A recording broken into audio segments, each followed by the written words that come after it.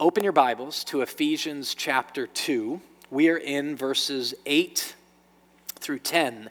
If you've been around the Bible much or church much, these verses are very familiar, especially 8 and 9, not as much 10.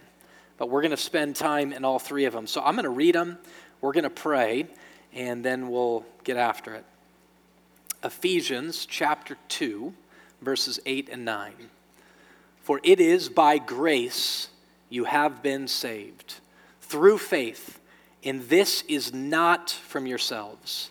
It is the gift of God, not by works, so that no one can boast. For we are God's handiwork, created in Christ Jesus to do good works, which God prepared in advance for us to do. Let's pray. Father, I pray that right now you would show yourself near. You tell us that it's in you that we live and move and have our being. You tell us over and over again that you are in our midst. You actually communicate the truth that you're holding all of this together in yourself. You're not distant. So I pray right now for those who are in this room that feel like you're really far off and even feel like it's really hard to believe you, that you would show yourself near. God, I pray for those of us who believe, but God, feel distant from you, that you would show yourself near. And God, I pray for a breakthrough today. I pray for those that are so familiar with this passage, that it would come alive in a fresh way and in a new way. I pray for those who are so smart that their knowledge is puffing up, that they would be shattered at the love of God and the love you call us to. And God, I pray for those who are deeply broken and in darkness right now, that you would show your nearness and your comfort. In Christ's name we pray, amen. So there's a common accusation leveled at Christianity, and especially leveled at the church, which just means his followers. And it's that Christianity is thin, flat, and passive. So it's not very deep, right? It's thin. It's flat. It doesn't deal with the complexities of our world. It's just kind of a black and white, two-dimensional reality, and then it's passive. These people speak a big game, but they don't do a lot. Now, I have to confess, what many people experience of Christianity through the church is thin, it is flat, and it is passive. Much of what they experience is that people are very simplistic. And hear me when I say the word simplistic. By simplistic, I don't mean simple. There are so many things of God that are very direct and very simple, but I mean simplistic, not dealing with the complexities of life, not dealing with how confusing so much of life really is. And the fact is, we also have to confess that at many times we don't sit with people in the midst of their complexity, and many times we're not even sitting with them. We're far too passive when it comes to what God has really called us to do. Now, that is a confession fundamentally that does not exploit Christianity, the Bible, Christ, or even the church for that matter. It's a confession that we aren't living up to that which God has called us to live into. Because the worldview that Paul comes from, who writes the book of Ephesians, is actually incredibly thick. It's thicker than thick. It's unbelievably textured, getting into every nook and cranny of the way life really is. And it certainly, most certainly is not passive. It's incredibly active, and all of that comes out in these three verses today. But I would tell you that many times we function in a way that comes off to the world and even to ourselves in our own personal lives when we go to bed at night or get up in the morning and go to work. We're operating in a construct that we don't think the faith is really relevant because we even think it's kind of thin, it's kind of flat, and it's pretty passive. Nothing could be further from the truth. Nothing could be further from the truth. God is active in the midst of everything all the time, and he speaks to the realities of life. I'll just tell you on a personal basis. The more I live my life and the older I get, the more I experience suffering in ways I never thought I would experience or would have chosen to experience, the ways in which I deal with my own questions and my own confusion, the way I deal with my own pain, and the way in which I deal with the joys and what they call the mountain peaks of life. In all of it, I've concluded this: the Bible's true. The Bible gives the best account of the way the world really is, but we function oftentimes in a thin, flat, passive way because of what we do to the Bible. So we take words like grace, words like saved, words like faith, and we make them very two-dimensional. The word, this is a big word, means we truncate them. We make them far smaller than what they really are. Now, this word saved that's here, for by grace you've been saved, is a word that kind of everybody knows Christians believe, right? So if you're a Christian in this room, you know salvation and being saved is a big deal. Amen? Amen. Now, if you're in this room and you don't even believe, you know Christians are those people that are always trying to get us saved. But many of us don't understand the totality of what it really means. And regardless if you believe or don't believe, how much it testifies what in your body and your bones you groan to see happen in the world and in yourself. It speaks to the totality of it. So we're saved in the Bible from sin. That's all over clear, that Christ has saved us from our sins. But I don't want us to have a shallow, flat definition of sin. I want you to see it the way God wants us to see it, and the way clearly the Apostle Paul was operating. So there's 4 dimensions of sin that Paul clearly understands. That's so important for us to understand it, to give meaning to this passage and the whole letter of the Ephesians and the whole Bible for that matter. The first dimension of sin is this: cosmic. Now, I know this is a weird word, because many people in this room are like, they don't ever use the word cosmic, and the only thing you know it associated with is cosmic bowling, right? And that's when all the lights go out, and then they have lasers shooting all around the room, and you can't totally see, and neon purple lights are going, and you either like it or you don't like it, but you're like, that's what I think of when I think of cosmic. That's not the way the Bible's talking about cosmic. The way the Bible's talking about cosmic, you could call it comprehensive. But now wait. Comprehensive in this sense. Colossians chapter 1 says that God made everything we see and all the things we can't see. So he goes, what are all those things we can't see? And he says rulers and dominions and powers, which is speaking of angels, demons, the devil. And it speaks to the whole world that God made. That's cosmic. Now, in this sense, I want you to see cosmic when it comes to what many times we'd call spiritual, the reality of the demonic, the reality of the devil. Paul's very clear in other places that Christ came to destroy the works of the devil. Now, I know this can sound weird, like a little dark or at times mystical to certain people, and I've said this before, even in the last month in this room, is regardless if you believe this or not, you still have to give an account for how the world is so twisted, so dark, so distorted, so evil. The Bible gives an account for that, and it comes into this cosmic dimension of sin. The devil's real. What happened in the Bible, and so you understand that this is the starting place of sin in the Bible, is that God made all of the angels, but there was one angel, Lucifer, who sought to ascend the throne and dethrone God from his throne. Now, just so you know, don't try that. It's impossible, okay? That's impossible. So he gets cast out along with a bunch of his cronies that went with him, and they became Satan and demons. C.S. Lewis says it this way: it was through pride that Lucifer became the devil. And God allowed the devil and the demons to run wild to try to convince us of things that aren't true. The devil is a deceiver and a liar from the beginning.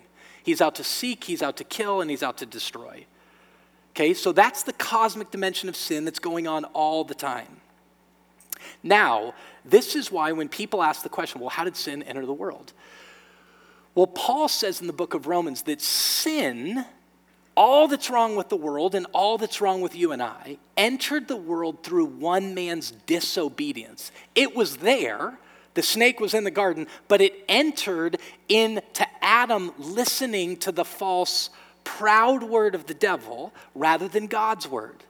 So this is where sin is cosmic and it's individual. Now, I'm not going to let you stop here at thinking individual sin is only the things that you're doing that you shouldn't be doing. It is not less than that. Individual sin is not less than you doing the things that you shouldn't be doing. It is partly that. But it's also all the things that you and I should be doing that we're not.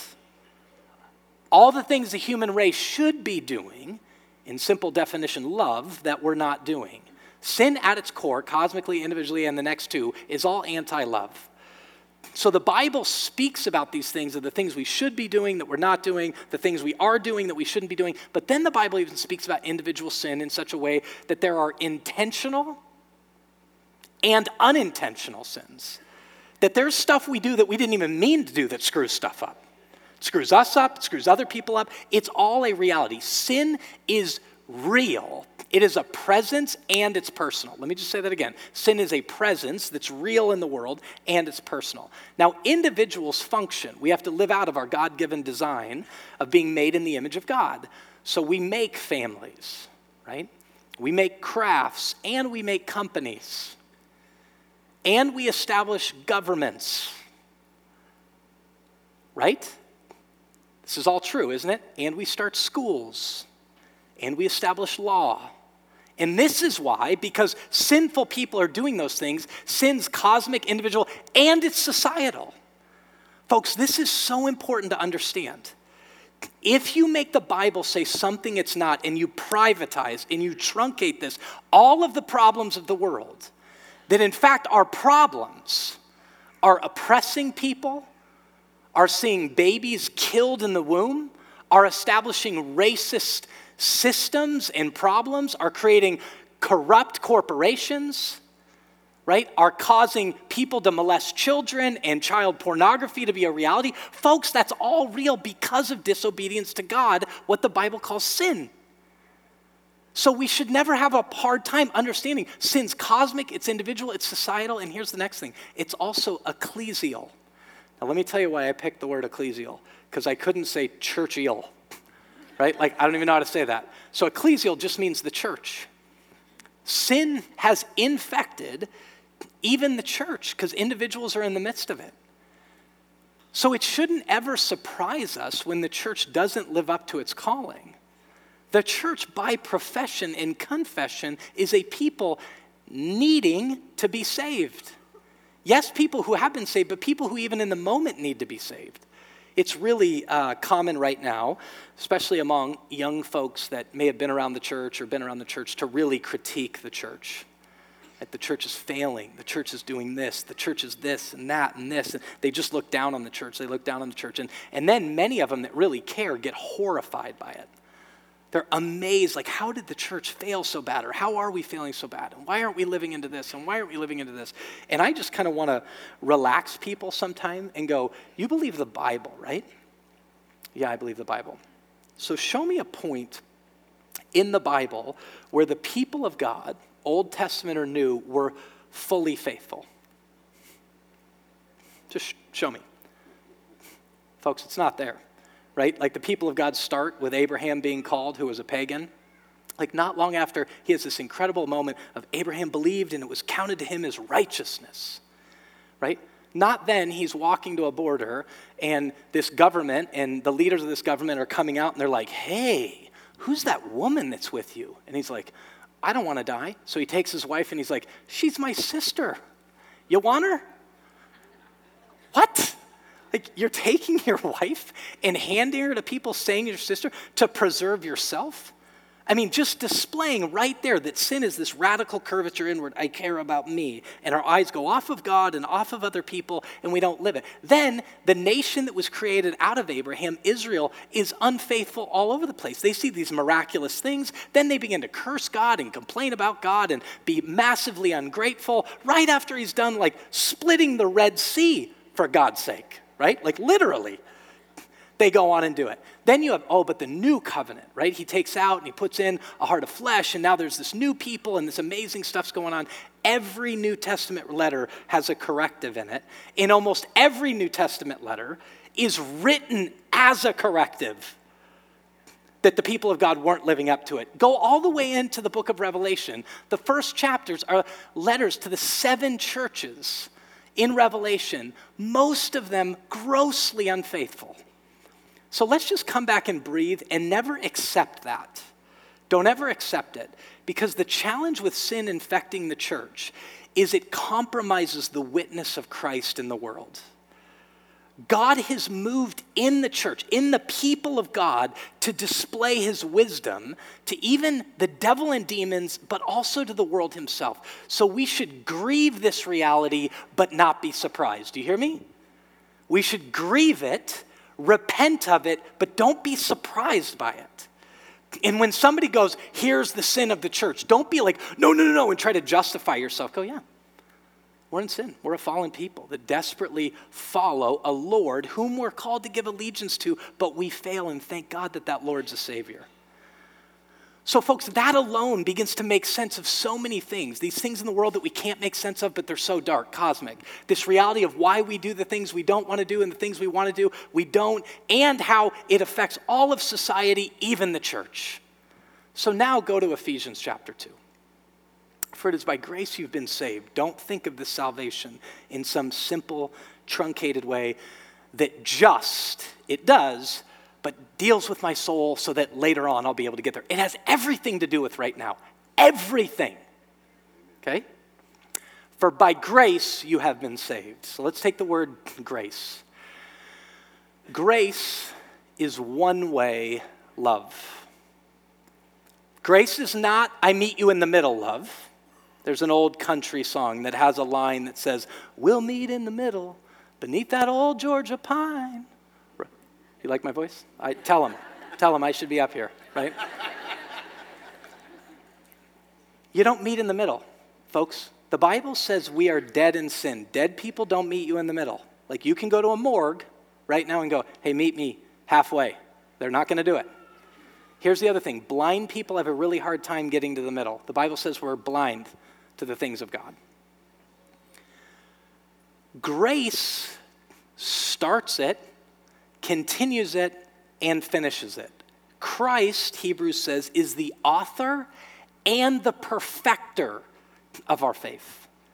Beginning, middle, and end. Grace is one-way love. Or here's another way you can say it.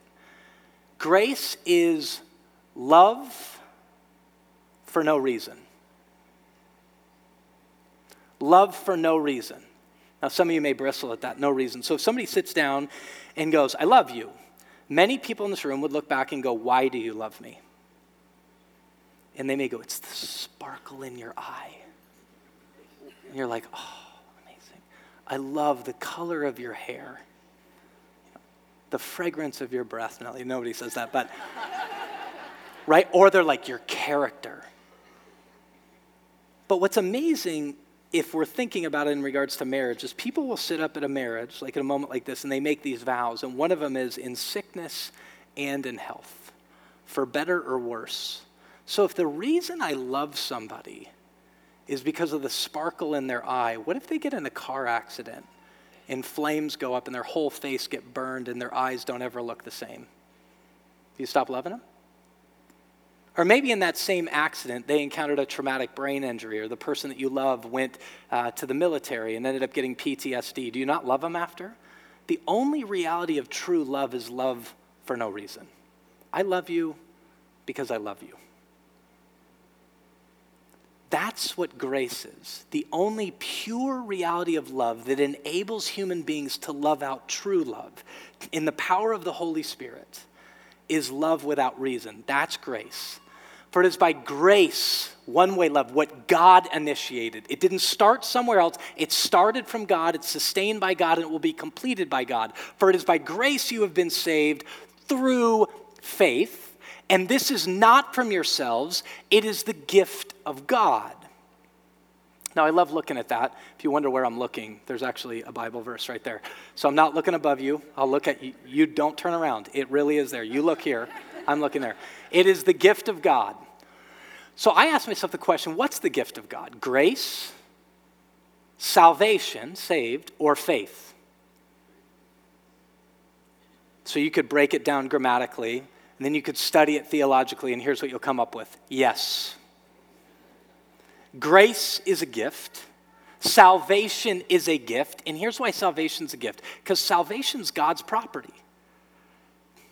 Salvation is God's property. We don't earn it. We don't deserve it. We don't take it. It's his to give. And he gives it. It's a gift. Grace is, salvation is, and faith is. It's all gift. Now, here's where faith gets very interesting, because faith is trust.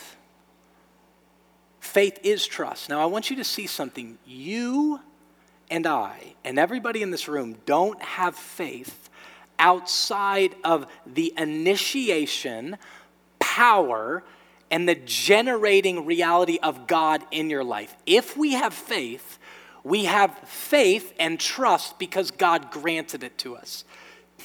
This is why 1 John's so clear. We love God because he first loved us. So it's not taking away the fact that you love God, but you love God because he first loved you. Grace is a gift, salvation is a gift, faith is a gift, because God is the one pursuing, God is the one acting, God is the one regenerating, God is the one bringing to life and transforming us in the midst of it. But faith is trust. Another word would be allegiance. Faith is the thing that gets us to the point when Jesus says, if you love me, you obey my commandments. We obey because of faith, and we obey in faith. So the Bible calls us to live out love and service, and he says, serve in the strength he supplies. But it is allegiance. It isn't just going, he does it, and now I don't activate my faith. The reality is the faith that saves us is a living faith. It's not a dead faith. The faith that saves is a living faith, so it is allegiance. But let me talk in reality. I think one of our big problems in the Christian life is that we try to generate faith even after we have it. There's a man in the Gospels, and I've referred to this before, that comes to Jesus, and Jesus begins to have a conversation with him about faith, and this man says, back to Jesus, who asked the question, do you believe? And the man is very honest. He goes, my belief is real, but it's also becoming real. So he says this, I do believe, but help me overcome my unbelief. His belief is what got him to the feet of Jesus at that moment. He didn't travel wherever he came from to go to Jesus because he didn't trust and believe Jesus could do something. That's called a waste of time. He did believe, but then he knew the hindrance between him and where God wanted him, between him and where he even wanted to go, was a lack of belief.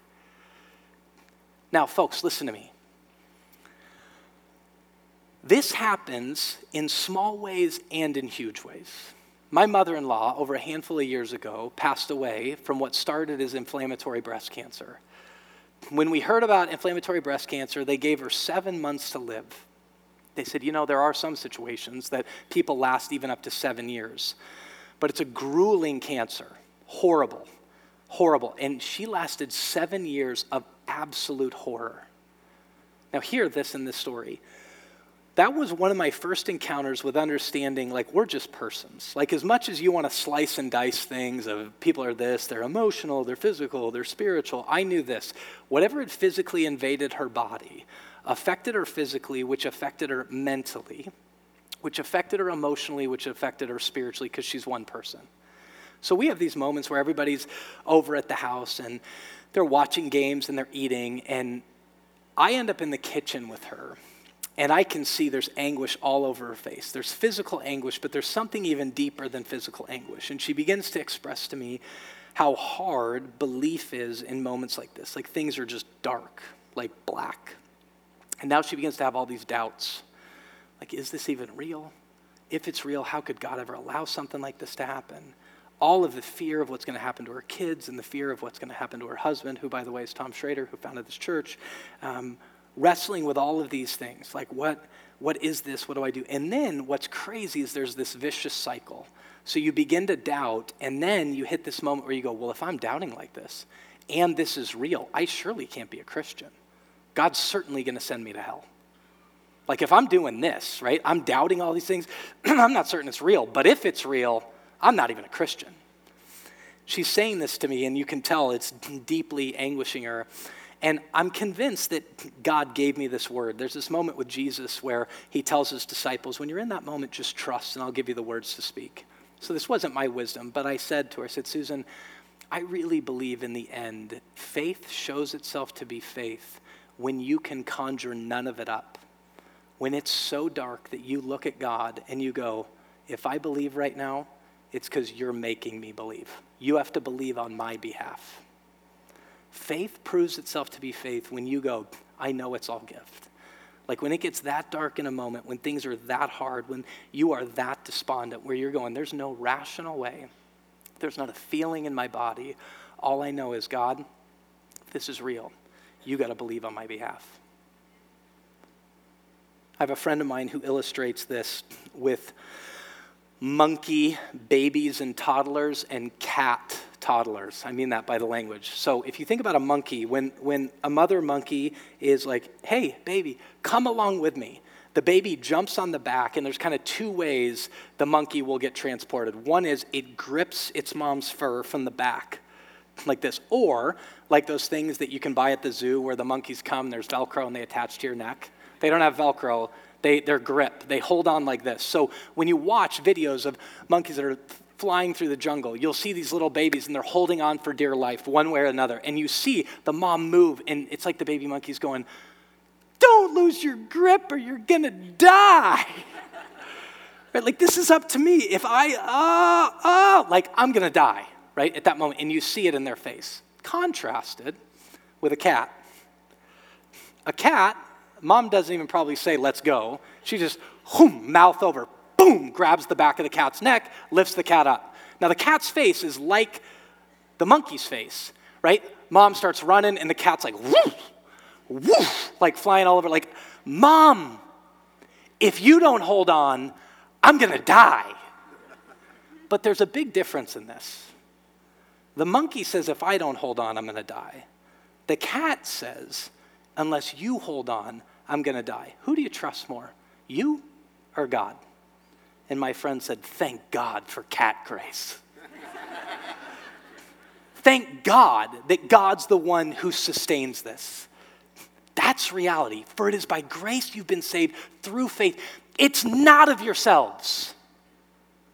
It's not of yourselves. It's not by works. So on three, all three of us are going to go, no works. Not, let's say it better, because that would actually be unbiblical. So let's say not by works. On three. 1, 2, 3. Not by works, okay? We're not saved by works. We are not saved by works, so that no one can boast. I'm going to say this really quickly.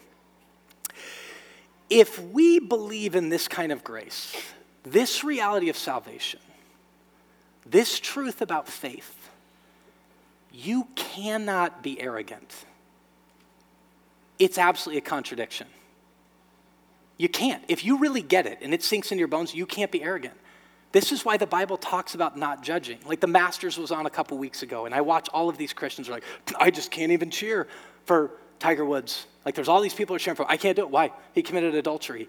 You committed adultery on God. How do we boast? How do we look down our noses at anybody? They're our enemies. You were an enemy of God. You were an adulterer from God. Like the most gracious, understanding, merciful people in the world. Read the end of James 2. Judgment is coming, but remember, mercy triumphs over judgment. Folks, that's us. We cannot boast. Now, here's where we get into the last verse. And here are three things that I think really describe this verse. We are saved by grace, not works. We are the work. Third, created in Christ Jesus for good works. So go back to this. Verse 10 starts by saying this. He's done all this work on grace, on faith, on salvation, and then he says, for What's God doing? For we are God's handiwork. This is really important. We, the we here is Jew and Gentile. We are God's handiwork. Handiwork, in other places, for we are God's workmanship. And that word literally means poema is the word, which is we are God's poem. If you think about poems for a minute, let me, before I say this. This is in the plural, we, not you. So you as an individual are not God's poem. But we together in faith as the church are God's poem. Now individually, you can look at where it says God formed us, each individual, and knit us together in our mother's womb with incredible care and advanced preparation. That's like a poet. A poet in advance, this could be true of a songwriter as well, is in advance thinking through situations, thinking through music and the moods of music and the sound that would go along with it. Or a poet is thinking through the words and the exact word they want to choose and how the words go together to reflect the emotions and the reality of life. But they're planning in advance. Look at God prepared in advance for us to do at the end. He's preparing these things in advance like a poet. And then he's crafting together our handiwork. He's weaving together this reality called the church of all different types of places, of all different types of ethnicities, from multiple generations, all across the world. He's weaving together the church that's expressed in a local form. But we are God's poem, created in Christ Jesus to do good works. So this means we're saved not by works. We are the work. Salvation is creating the work. We are the work created for good works. So think about this in good works. There's a moment in the Gospels where a man comes to Jesus and he says, hey, good teacher. And Jesus, the way he does, which is always kind of crazy, looks back and he goes, hey, why do you call me good? Nobody's good but God alone. Folks, we've said it so far, you're going to sing it again. God is good. Even in this moment where you feel like he's not, God is good. And then God says, if I have activated you in faith to be a full representation of how you were made to be in the image of God, you are called to do good. This faith is not passive. You're created in Christ Jesus. You who could do nothing good. We had nothing within us. He activates the ability by the power of the Holy Spirit and the powerful dynamism of grace through faith to change us and to transform us, to make us zealous for good deeds. Look at Titus 2. Who gave himself for us to redeem us from all wickedness and to purify for himself a people who are his very own, eager to do what is good. Other translations, zealous to do what is good. So here's the question as we end. The question is not, are we saved by our good? What's the answer to that? No. What is God doing? He's creating his handiwork, who in Christ are created to do good. What's the good? Well, let's just make it as simple as Jesus made it. What's the greatest of all the commandments? Love God with everything you are and love your neighbor as yourself. Well, who's my neighbor? Your neighbor is your neighbor. Oh, but my neighbor isn't like me. Love your neighbor as yourself. Oh, but my neighbor's my enemy. Love your neighbor as yourself. Oh, but in order for me to love them, that's going to be at big cost to me. Ephesians 5:1, imitate God. It was at massive cost to himself. Real love is for no reason, and real love is costly love. Real love is costly love. And remember this, it isn't cost with no benefit. For you will be happier. More blessed is it to give, to sacrifice, to give ourselves. We will be happier in giving than we will be in receiving. Amen? All right, so every time we gather together, we have this moment of communion. And every time we partake of communion, we have to make this moment a moment of confession. So we're going to take some just quiet time right now. And I'm going to guide you in a minute in confession. Let's start with the end of that verse. Here's the way I want you to be guided. You know yourself. You know your situation. But we need to confess a lack of love, a lack of good work. We need to confess it wherever it is in your life. If it's in your home, if it's close to you, if it's near to you, if it's far from you, if you have hatred in your heart, you've got to confess this to God and ask him to change you, to transform you in the midst of it. So we're going to confess a lack of love. We're not doing the good that God wants us to do. The second thing is confess a lack of gratitude. It's so often that these passages can just sit there, but we don't ever just sit and go, God, thank you. Thessalonians says, you've created us in Christ Jesus to be thankful. Right? This is God's will for you in Christ, that you give thanks. That's the way Paul says it. We need to confess a lack of gratitude. And then lastly, we need to confess our own works. How we try to prove to God and prove to ourselves that we're really right with God because of what we're doing. And this reality of, Lord, I just need to receive. I need to receive your power. I need to receive your grace. I need to ask for more faith. I need to ask for the Holy Spirit, which enables all of these good works to have. So confess a lack of love, confess a lack of gratitude, and then we're going to confess that we've been trying to do way too much of this in our own strength. All right, let's be quiet and have a moment of confession.